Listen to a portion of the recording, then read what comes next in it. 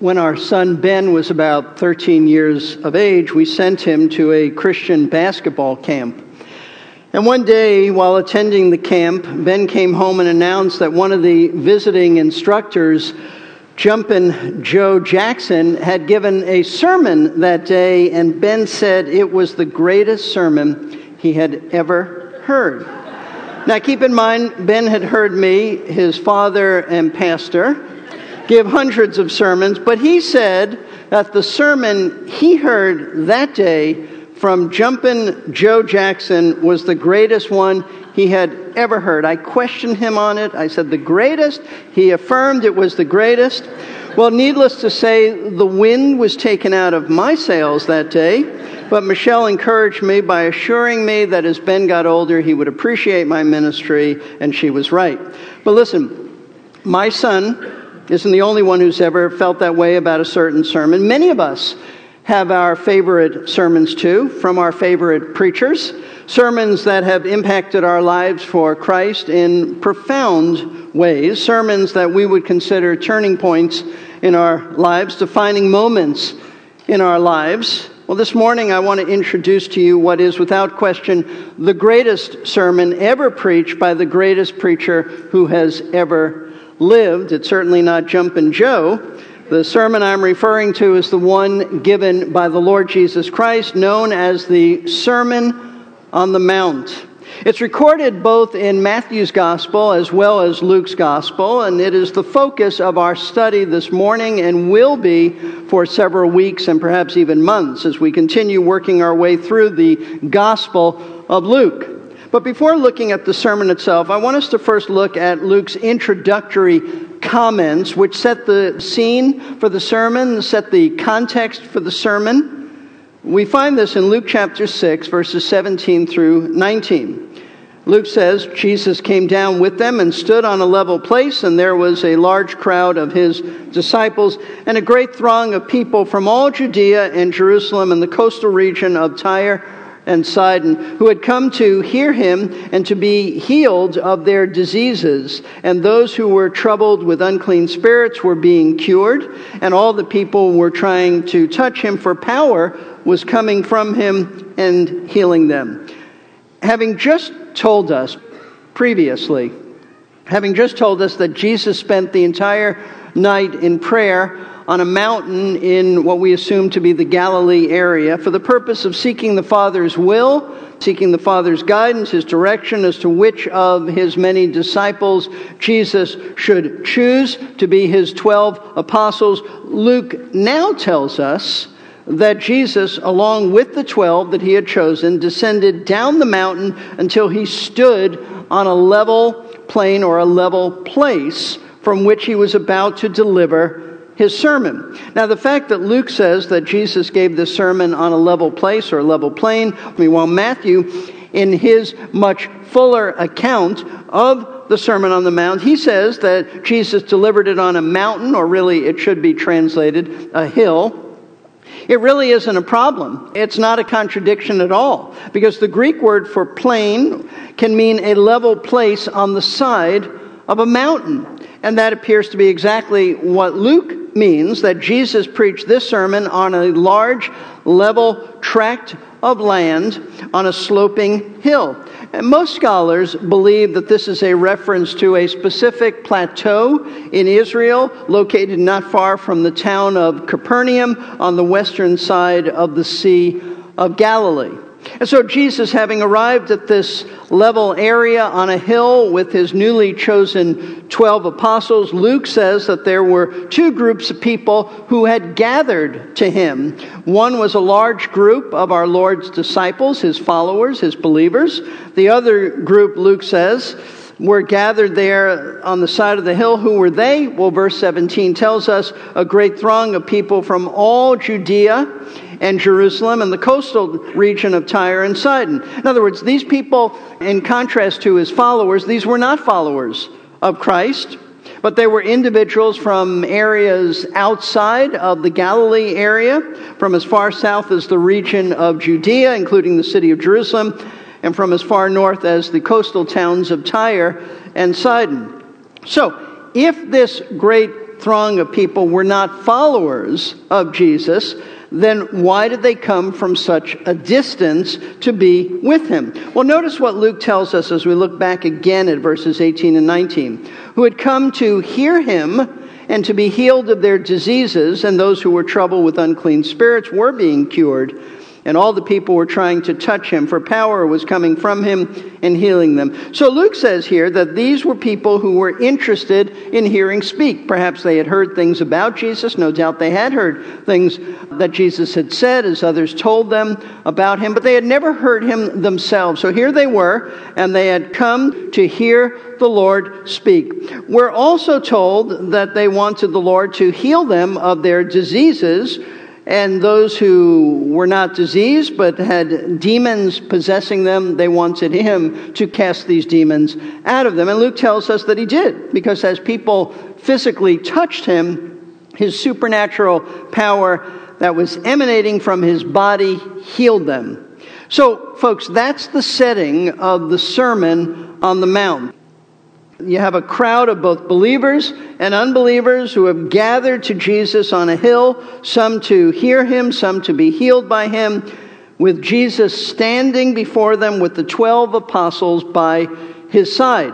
And then Matthew says in his parallel account of the Sermon on the Mount, he says in chapter 5, verse 1, that Jesus then sat down. Now, why would Jesus sit down at a time like this? When he had a large crowd of people in front of him, they wanted to hear him speak. It just seems a little odd, a little strange to just sit down when this group of people have gathered, coming from far distances, to hear you. Why sit down? Well, it's really not strange when you understand that in the first century, especially in the nation of Israel, speaking to a crowd was different than the way that we do it today. Because in our contemporary culture, when someone is about to teach, they normally stand up in front of an audience and they just start speaking.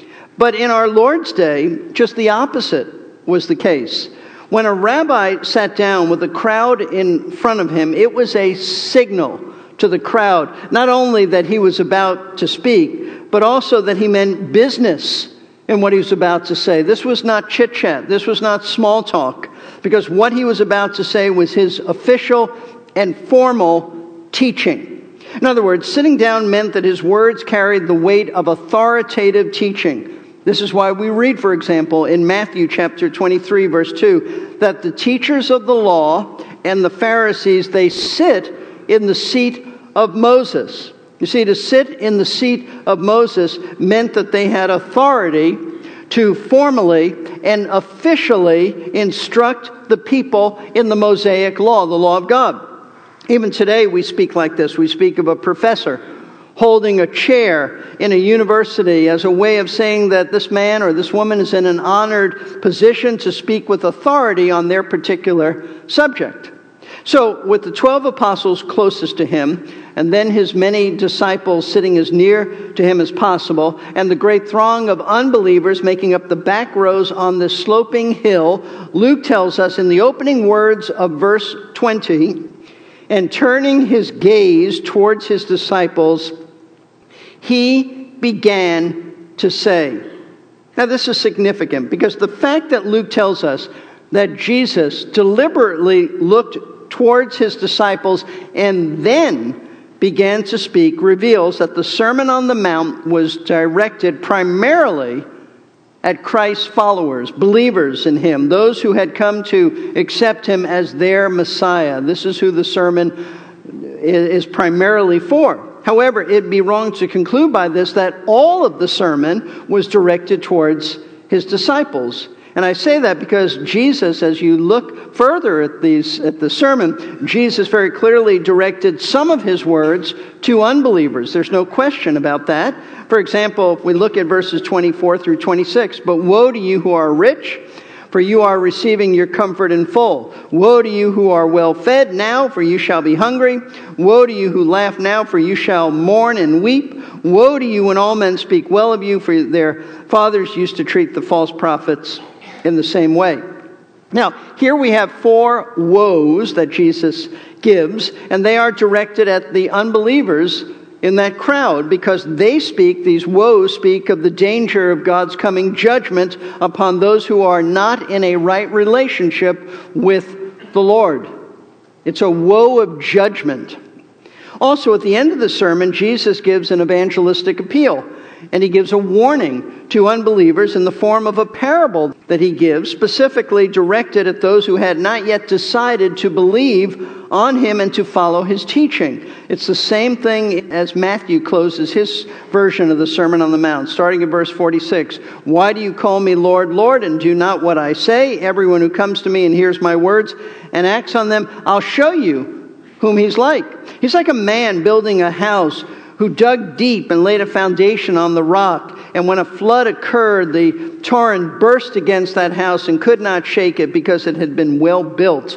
But the one who has heard and has not acted accordingly, he's like a man, this is directed to unbelievers now, he's like a man who built a house on the ground without any foundation, and the torrent burst. The torrent is judgment. It burst against it, and immediately it collapsed, and the ruin of that house was great. So, based on this, it appears obvious that the Sermon on the Mount is predominantly for followers of Christ, while a few parts are directed at unbelievers. Now, having said that, let me explain to you some important information about this sermon that'll help you to better understand it. First of all, while there are some very fine Bible teachers who believe that Matthew's version of the Sermon on the Mount and Luke's version of the Sermon on the Mount are two different sermons given on two different occasions, but the weight of evidence favors the view that they are the same sermon given at exactly the same time. And I say that because, for one thing, they're both delivered on a hill. In addition, there are just too many similarities to reasonably allow for two different sermons. Also, both sermons are directed at the same exact people, primarily the disciples of Jesus, and then some parts aimed at unbelievers. And finally, the general direction, the general train of thought is the same in both of these versions, Matthew's as well as Luke's. They both open with statements of those who are blessed, followed by truths about loving others, and they conclude with the same parable about the wise man and the foolish man who built their homes. So then the natural question for us then to ask is, if Matthew and Luke are both speaking about the same sermon, then why is Matthew's version so much longer than Luke's, including so many words of Jesus that Luke leaves out? I mean, Matthew's version of this is chapters 5, 6, and 7, 3 chapters, while Luke is only part of one chapter, chapter 6. So that's a valid question. Addressing this very question, Bible scholar William Hendrickson wrote these words. He said, "It is admitted that the two reports are not identical. Matthew's coverage is more than 3 times as extensive as Luke's. This shows that the gospel writers were not mere copyists. Each wrote in accordance with his own background, character, and endowment. Perhaps even more important, each wrote in harmony with his own specific purpose. This is not surprising that Matthew includes various matters that were of special interest to his Jewish readers, whom he was trying to reach for Christ. Since Luke was not primarily writing for Jews, he omits such matters. On the other hand, Luke's account contains material not found in that identical form in Matthew, or not included by him in this sermon at all. It's not only possible, but very probable that many of the sayings found in the Sermon on the Mount were repeated by the Lord as he traveled from place to place." I think he's absolutely right. And I would add to this that neither Matthew's nor Luke's versions of the Sermon on the Mount include all that Jesus said that day. Why do I say that? Because you can read the longer version, Matthew's version, in about 10 minutes. There's no way that Jesus, with all these people there, gave a 10-minute sermon. We would call that a sermonette. He didn't do that. He spoke a lot longer. So, folks, here's what it comes down to. Both Matthew and Luke, guided by the Holy Spirit, inspired by him, guided by the Spirit of God, they selected statements from our Lord's sermon that fit their unique message for their unique gospel narratives about Jesus. And here's something else to keep in mind that may help to explain the differences in these two versions. John MacArthur, in his commentary on Luke, points out this, and I quote, he says, "There are minor variations in Matthew's and Luke's accounts, but those are to be expected in the process of translating and condensing Jesus' message, because the Lord spoke in Aramaic and Matthew and Luke wrote in Greek." So I hope that's very helpful to you. Now, as far as understanding the content of the sermon, here are a few things that you should be aware of. First of all, it's important to realize that, as its name indicates, it is a sermon. It is a sermon. It's not an accumulation of various disconnected statements from the teaching ministry of Jesus. Though nowhere does Jesus or Matthew or Luke ever directly call this a sermon, it is. It was the North African theologian Augustine who first called it a sermon in the 5th century, and he was right. And it's important to know that it's a sermon and why it's a sermon. The reason it's important to know this is because every sermon, unlike random spiritual thoughts thrown together, has structure and form. Now, it may not always be obvious to you, but by definition, a sermon has some orderly arrangement of its material. It has a central theme. Then there are several points that develop that theme. It also has instruction, it has application, it has exhortation to respond to God's truth. Now, the primary theme of Christ's Sermon on the Mount, around which the entire message is centered, and it's then developed, as this. It's about kingdom living. As Jesus teaches his followers how to live as his disciples, as citizens of his kingdom in the midst of a fallen, sinful world, a hostile world. See, the primary audience that Jesus targeted that day as his disciples, those who had already repented, those who had already accepted him, believed on him as their Messiah, they now needed instruction from him as to how to live under Messiah's rule in his kingdom. So then what Jesus is teaching them in the Sermon on the Mount about kingdom living is this, that there is a lifestyle of kingdom living that is counter-culture to the world that we live in. He commands us to take seriously our commitment to him, to live as his disciples, and therefore to have a value system and a lifestyle that's in line with his kingdom and not our society, not our world. And essentially what that means is that we are to live by the righteous principles that our King lays down in the sermon rather than by the standards of the world.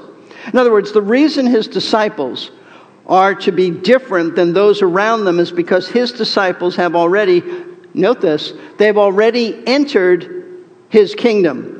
And therefore they need to live according to kingdom principles. To put it succinctly then, the Sermon on the Mount is a message about kingdom living right now, today, at this present time. In a sinful world that's hostile to Christ, hostile to his followers, and only getting worse. Now, I want to emphasize this. I want to emphasize the fact that Christ's sermon is about kingdom living now. Because contrary to what some Christians have been taught, the Sermon on the Mount isn't for Jewish people who will be living in a future messianic kingdom age. A number of years ago, I visited a woman in our church, and she told me that she had stopped attending our Thursday morning ladies' Bible study because they were teaching the Sermon on the Mount, she said, as if it was directed to us today in the church age. And she felt that that was just completely wrong. And she felt this way, folks, because she had been taught by certain popular Bible teachers at that time that the Sermon on the Mount was Christ's teaching about principles that would be in effect for Israel and the Jewish people only during the millennial kingdom, that is the 1,000-year physical reign of Christ on earth. Now, this was the view of some well-known Bible teachers several generations ago. This was certainly the view of a man by the name of C.I. Scofield, who wrote the original Scofield Study Bible. They updated it, and you have these new notes there that don't state this, but in the original study Bible put out by Scofield, he did believe that. It was a popular view held by a number of prominent Bible teachers, as I said, a few generations ago, and some even in our day and age. See, in their zeal to keep God's plan for Israel and the church distinct, these Bible teachers tended to go overboard in making some artificial distinctions about Israel and the church, and that's precisely what they did by teaching that the Sermon on the Mount was not for church-age believers, but for the Jewish people in a coming future age. The Bible certainly teaches that Christ will establish a physical kingdom on earth in the future after Israel repents and accepts him at the end of the tribulation period. But to say that the Sermon on the Mount is reserved solely for Jewish believers of a future age, I think is just absolutely wrong. It fails to take into account that there is a spiritual aspect of Christ's kingdom that exists presently today in the lives of his followers. Notice what the Apostle Paul wrote in Colossians chapter 1, verse 13. He said, "For he," meaning Jesus, "rescued us from the domain of darkness," and notice this, "he transferred us to the kingdom of his beloved Son." So it would be God the Father who rescued us from the domain of darkness, transferred us to the kingdom of his beloved Son.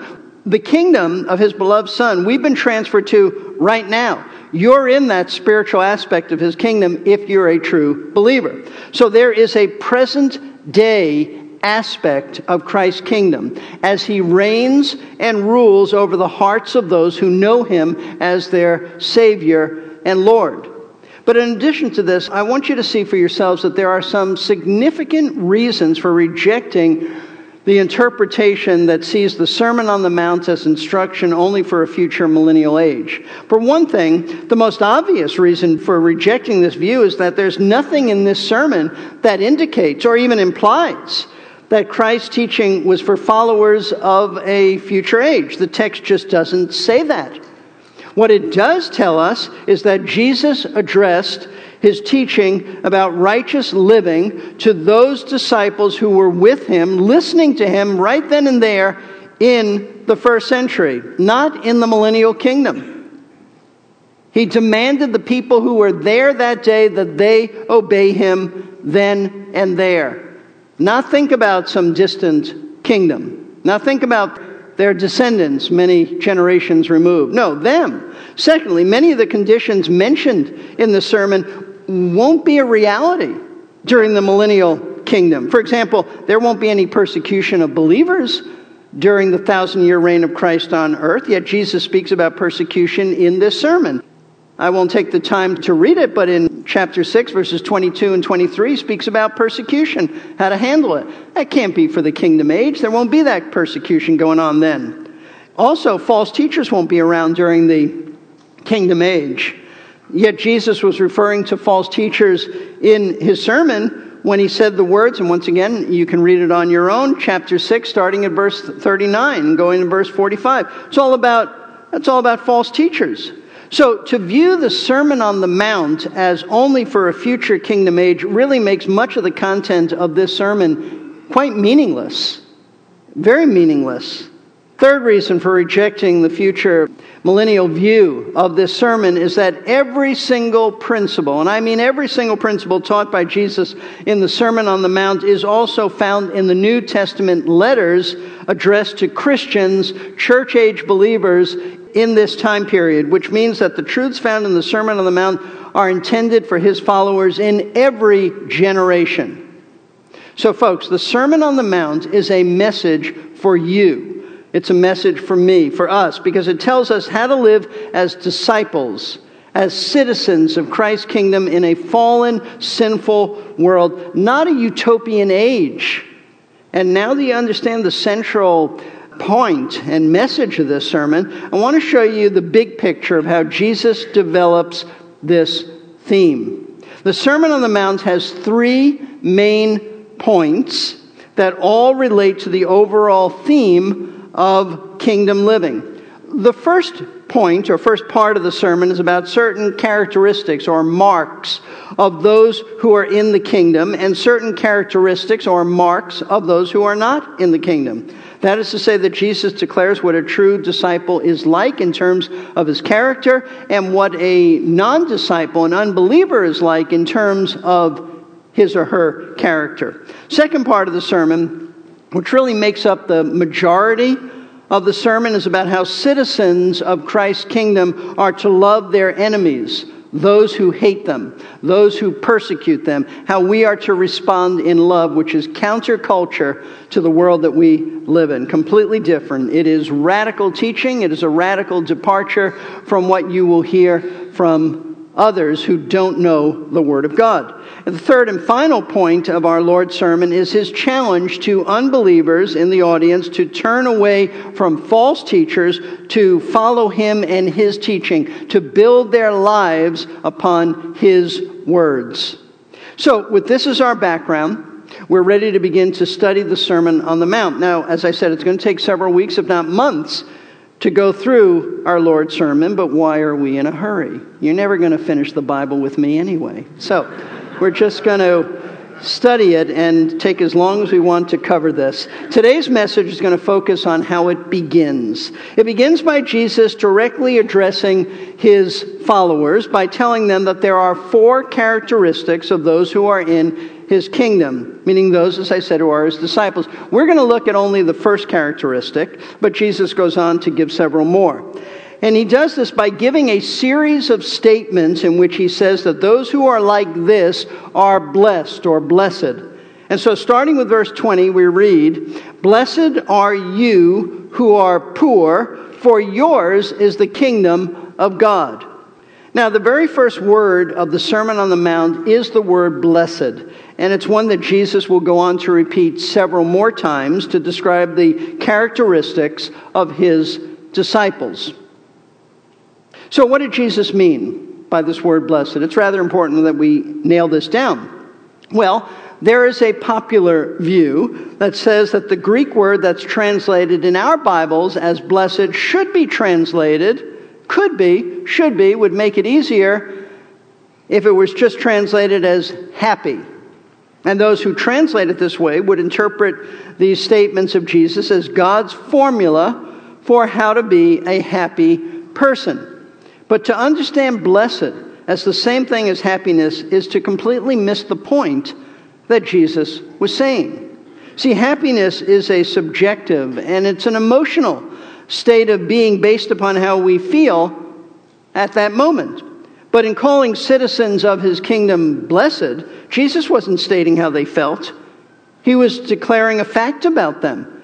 He was declaring what God says about them, what they are in God's eyes. You see, you can feel lousy and still be blessed by God. You can have negative feelings or no feelings at all and still be blessed of God in the sense that Jesus is using this word. So what exactly then does Jesus mean by the word blessed? Well, it's really a word of approval. In fact, you could translate it that way, approval, God's approval. When Jesus states that the person who possesses these character qualities is blessed, he is simply making an assessment of them, and that assessment of them is that they are approved. Approved by who? Approved by God. In other words, Jesus is telling us that God's assessment of these people is approval because he's in a right relationship with them because they have believed on him, on Christ, for their salvation. Let me put it as plainly as possible. To be blessed by God is to have his approving smile upon you. And the reason you have his approving smile is because he smiles upon his perfect Son. And since you are a follower of his Son, he smiles upon you. And that's why we read in the Old Testament that those who are in a right relationship with God, they are called blessed or blessed. For example, Psalm 1. Verse 1, how blessed is the man who does not walk in the counsel of the wicked. This is a saved man. He doesn't listen to the wicked. He listens to the word of God. That's his delight. Psalm 32, verse 1, How blessed is he whose transgression is forgiven, whose sin is covered. This is a believer. This is someone who has believed and the Lord has forgiven his sin. In the New Testament, we see the word blessed used in a similar way, speaking of Mary. Luke chapter 1, 46 through 48, Mary said, "My soul exalts the Lord, and my spirit has rejoiced in God my Savior, for he has had regard for the humble state of his bondslave. For behold, from this time on all generations will count me as blessed." Mary's saying that she's found favor with God. He's her Savior. He approves of her. He has regard for the humble state of his bondslave. He has smiled upon her so that she has been blessed, and all generations from this point on will know that. Now, friends, this concept of being blessed as God's approval is very significant. In fact, it's really the most important thing in life. It's a good reminder that there is nothing more important than having God's approval in your life, not the approval of family, or friends, or work associates, or fellow students. In fact, if you live to get the approval of others, then you will not have God's approval, because his approval comes by being in a right relationship with him, which you evidence by loving and obeying his word, and that often brings the disapproval of others and even outright persecution. So, for God to approve of you means that you have trusted Christ as your Lord and Savior, and that is so significant. You shouldn't care what anybody else thinks. You've trusted him. Now, Jesus says that the person who is in a right relationship with him, the one who's been blessed with his approval, has certain qualities about them that characterize their life. And this is presented in an absolute sense. It's not like they could be like this, but maybe not. No, they are like this. These are marks of believers. And the first character quality of those who have been blessed, in this context, those who have been saved, is that they're poor. The text says, gazing at his disciples, Jesus said to them, "Blessed are you who are poor." Now, we have to be careful how we interpret these words, because if we're not careful, then we're going to think that Jesus is teaching that being financially poor is a blessing, and that God has blessed such people with poverty, financial poverty. But that's not at all what the Lord is saying, because the Bible does not teach that poverty in and of itself is a blessing. In fact, in Proverbs chapter 30, verses 8 and 9, the inspired penman asked the Lord to keep him from poverty. He doesn't want poverty so that he won't be tempted to steal and as a result profane God's name. So if Jesus is not saying that those who are blessed by God are those who are economically poor, the question is, what is he saying? Well, in Matthew's larger version of the Sermon on the Mount, we have the answer. Because Matthew records Jesus as saying, "Blessed are the poor in spirit, for theirs is the kingdom of heaven." Now notice carefully how Jesus worded this. He didn't say, "Blessed are those who are poor-spirited." Didn't say that in the sense of being shy or weak or lacking in courage or having a poor self-image. Jesus didn't say, "Blessed are the wimps of this world." He didn't say that. He wasn't promoting passivity or a lack of aggressiveness or denouncing assertiveness. Not at all.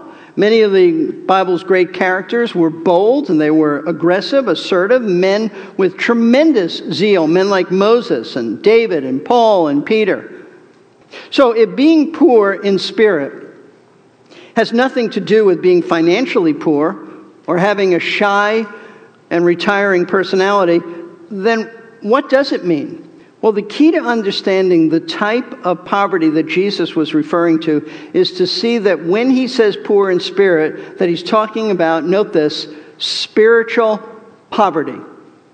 You see, Jesus wasn't talking about the condition of somebody's checkbook or their bank account, but the condition of their spirit, of their heart. In other words, Jesus was referring to a poverty within our souls, a spiritual poverty that recognizes that we have absolutely no resources within us to merit God's favor.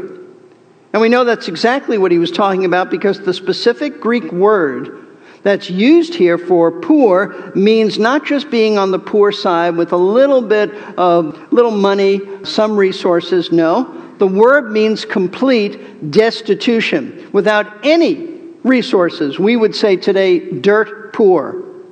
This was the same word used for someone who begged because they had absolutely nothing. In fact, this particular New Testament Greek word comes from a verb meaning to shrink or to cower or to cringe, because so often that was the posture of someone who begged for money. In classical Greek literature, the same word was used to refer to a person who was completely destitute, who crouched in a corner begging. While he held out one hand for some charity, often hid his face with his other hand because he was just too ashamed of being recognized. That's the word. So when Jesus says, blessed are the poor in spirit, he means blessed are the spiritual beggars. Blessed are those who are spiritually bankrupt. Those who are so desperately poor in their spiritual resources that they know that they have absolutely nothing to commend themselves before God. So then, what does being poor in spirit have to do with being a citizen of God's kingdom? Listen closely, because this is critically important. Everyone who is a citizen, without any exceptions, everyone who's a citizen of God's kingdom, meaning everyone who's a true Christian, enters his kingdom by first shamefully acknowledging that they are unworthy sinners, that they are spiritually bankrupt, that they have absolutely nothing in themselves that would commend them to God, that they are deserving only of his eternal wrath and judgment. Here's how Martin Lloyd-Jones, longtime pastor in London, described what it means to be poor in spirit. He said it means a complete absence of pride, a complete absence of self-assurance and of self-reliance. It means a consciousness that we are nothing in the presence of God. It is nothing then that we can produce. It is nothing that we can do in ourselves. It's just this tremendous awareness of our utter nothingness as we come face to face with God. I ask, is this true of you? You who are here today, you who are watching on live stream, is it true of you? Do you have this awareness in your soul that you are spiritually bankrupt, that you have nothing to commend yourself to God, that you are only deserving of his eternal wrath? If that's not your attitude, if you think there's some righteousness in you, or you've accomplished something, or you're not too bad, you're not as bad as this other person, then you are not a true Christian. You have never entered the kingdom of God. You see, no one is saved merely because they prayed some words, they asked Jesus to come into their life and be their Savior. Those are empty words if they are not accompanied by a poor in spirit attitude that recognizes your lost and sinful condition before a holy God who condemns all sin and declares you unworthy of heaven. Likewise, if you don't have that attitude now, we enter the kingdom that way, we still have that attitude. Paul said, there's nothing good in my flesh. Nothing. He said that years later. I am the chief of sinners. If you have that attitude that, yes, I prayed these words, I must be a believer, but you never take responsibility for your sin. It's never your fault. It's always somebody else's fault. And if you behave a bad way, it's because they pushed you in that direction. If that's your lifestyle, and you don't see yourself as a sinner and as someone who is a wretched sinner before God, then you are not in his kingdom, regardless of how many times you've prayed the sinner's prayer. And Jesus told a parable that illustrates and helps us to clarify what it means to be poor in spirit. I read this to you earlier, so let me comment on it.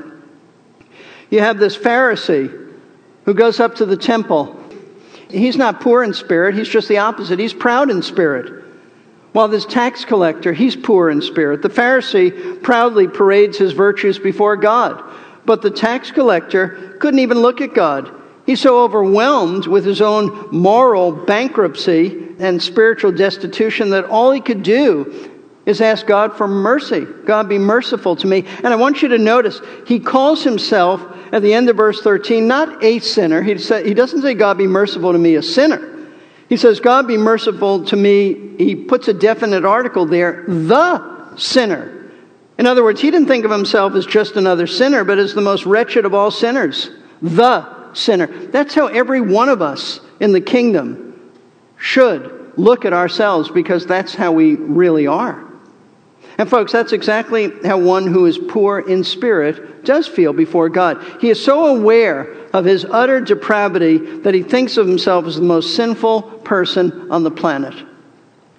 John Wesley, founder of the Methodist Church, he captured this attitude, which, when he described the poor in spirit with these words, he said, he has a deep sense of the loathsome leprosy of sin which he brought with him from his mother's womb, which overspreads his whole soul and totally corrupts every power and the faculty thereof. Listen, this is the attitude of everyone who is in the kingdom of God. If this is not your attitude, you're not in the kingdom of God.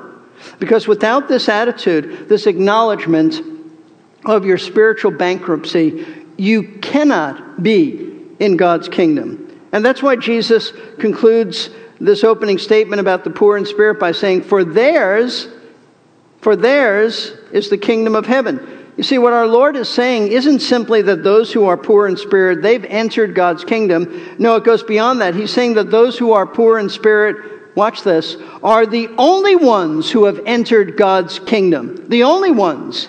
You can't enter it without this poor in spirit attitude. This is why only the poor in spirit can enter his kingdom.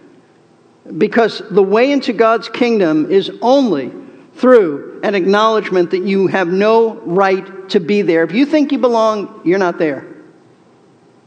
You have no righteousness in you. You are spiritually destitute. As someone has wisely written, the door into his kingdom is low, and no one who stands tall will ever go through it. You can see this so clearly in the life of the Apostle Paul. Paul wrote a bit of his autobiography in Philippians chapter 3, starting at verse 4. He said, Although I myself might have confidence even in the flesh, if anyone else has a mind to put confidence in the flesh, I far more. Circumcised the 8th day of the nation of Israel, of the tribe of Benjamin, a Hebrew of Hebrews, as to the law, a Pharisee, as to zeal, a persecutor of the church, as to the righteousness which is in the law, found blameless. But whatever things were gained to me, those things I have counted as loss for the sake of Christ. More than that, I count all things to be lost in view of the surpassing value of knowing Christ Jesus, my Lord, for whom I have suffered the loss of all things and count them but rubbish, so that I may gain Christ and may be found in him, not having a righteousness of my own derived from the law, but that which is through faith in Christ, the righteousness which comes from God on the basis of faith. Now, Paul acknowledges here that prior to his conversion, he was a self-righteous religious leader who thought of himself as an accomplished man, a man who was rich in religious deeds, rich in achievements, but he came to see his own righteousness, his own religious accomplishments for what they really were. In verse 8, he calls all of them rubbish. That's a nice way of putting it, because the Greek word rubbish either refers to human excrement or garbage from a meal. The translators were nice in how they translated this. In either case, it accurately reveals how spiritually bankrupt Paul was. That the best he had to offer God was manure and trash. That's what he's saying. And Paul never forgot, as I said, he never forgot how spiritually destitute he was. Even as a mature believer in Christ, years later, as a Christian leader, he says in Romans 7:18 that nothing good dwells in me, that is, in my flesh. He'll say in 1 Timothy 1:15 that he was the chief of sinners. And that's why I say, folks, that it isn't just that you entered this way. This is your attitude now. So if you're always excusing your sin and you're never wrong and it's not your fault, don't deceive yourself. You're not a believer. Believers shamefully acknowledge their sin. They don't make excuses. They don't justify themselves. Folks, every one of us comes into the kingdom the same way. We bow low in humility before a holy but merciful God. And we admit that we have nothing to boast about before him. We are spiritually bankrupt. We are penniless. And practically speaking, you know what this means? It means that our pride has to be dealt with. That all the things about ourselves that we once boasted about, such as our family heritage, maybe our nationality, our ethnic background, our education, our career accomplishments, our self-discipline, our moral responsibility, our religious contributions, our wealth, our natural temperaments, our positions in life, the achievements of our children, perhaps even grandchildren, these things mean nothing to God. Nothing. To be poor in spirit means that you stand before Him empty-handed. It's the only way to enter His kingdom. Those who try to enter the kingdom of God by contributing to their salvation, they are turned away. They're like the people who Jesus said, they'll say to me, Lord, Lord, I did this, I did that. And He'll say, depart from me, I never knew you, you workers of iniquity. This is why being poor in spirit, this is why it's the very first character quality that Jesus mentions in this sermon, because it is the foundation for all the other character qualities, since it really addresses the very first step a person must take in becoming a Christian. Jesus said this, He said, unless you become like children, you will not enter the kingdom of heaven. Whoever humbles himself as a child is the greatest in the kingdom of heaven. So, to enter God's kingdom, you must come like a humble little child, admitting how helpless you are and how unworthy you are. As long as one continues to cling to the hope that by their own efforts they can enter God's kingdom, they won't. Let me put it this way. Until you stop being a braggart and become a beggar, you cannot enter the kingdom of God. This is why those who become Christians must first be stripped of their pride. And sometimes that's a very painful process, as God shows us the truth about ourselves.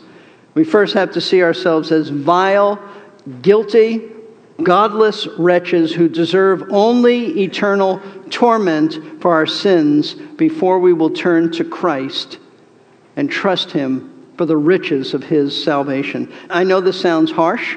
I know it sounds hard, but this is necessary. This is the truth. This is necessary if you are to be saved. You first have to be crushed by God and shown the truth about yourself before you'll ever see your need for Jesus Christ as Lord and Savior. So, how about you? Have you come to the point in your life where you are ready to acknowledge your moral bankruptcy before God? Are you willing to enter the door of Christ's kingdom by bowing low and admitting to God that you have nothing to offer Him? As that great hymn, Rock of Ages, says, nothing in my hand I bring, simply to thy cross I cling. Because it was on the cross that Jesus died for sinners like us. You come to the cross, you repent of your sin, you turn to Christ and you trust Him for your salvation, acknowledging that you don't deserve heaven because you are poor in spirit. That's the attitude of your heart. You're ready to do that. I would invite you to come up after we close the service and talk to me. I'm going to ask some of our elders, our pastors, to come up too and be here at the front. And you just speak to me and I'll put you in touch with them and they will explain to you the way into the kingdom. Now, if you're already a believer, so that you are already poor in spirit, then recognize that you didn't do this on your own. This is the work of God in you. This is the grace of God. Nobody was born into this world humble. We're all born proud, thinking that we're better than we really are. God has to show us our sin. He reveals to us His holiness. He crushes us so that we humble ourselves before Christ and trust Him as Lord and Savior. So give Him the praise. Thank Him for His work of grace in your life. Let's pray. Father, we do thank You for this marvelous sermon that we are about to study. Lord Jesus, we thank You for Your brilliance. We thank You for the wisdom, the divine wisdom You had and still have, of course. And we pray that as we delve into the sermon, that it will be life-changing for our church, life-changing for individuals, life-changing for me. I pray that this would be a study that would just transform us. Thank You for those You've already saved. May they be very much aware of Your grace in their lives, that they are poor in spirit, and you've shown them this, and they acknowledge it because you have taken the blinders off, and you have worked in them. You've made them new creatures in Christ. For those who are still outside the kingdom, they hear the word every Sunday, perhaps even in Christian schools, in their homes, in Sunday school, and yet they're still holding on to whatever they hold on to, and they've never let go. They've never come to trust you. They've never seen themselves as wretched sinners. Lord, all we can do is ask that the Spirit of God would reveal the truth to them, and that he would point them to Jesus Christ as the only hope that they would have. And Lord, I pray for those who have made a profession, but there's no evidence in their lives. I pray that you would help them to not live under that deception, but they would be concerned about their soul, concerned enough to come to you and to truly repent and to truly enter into the kingdom, acknowledging their poverty. All of this we pray in Jesus' name. Amen.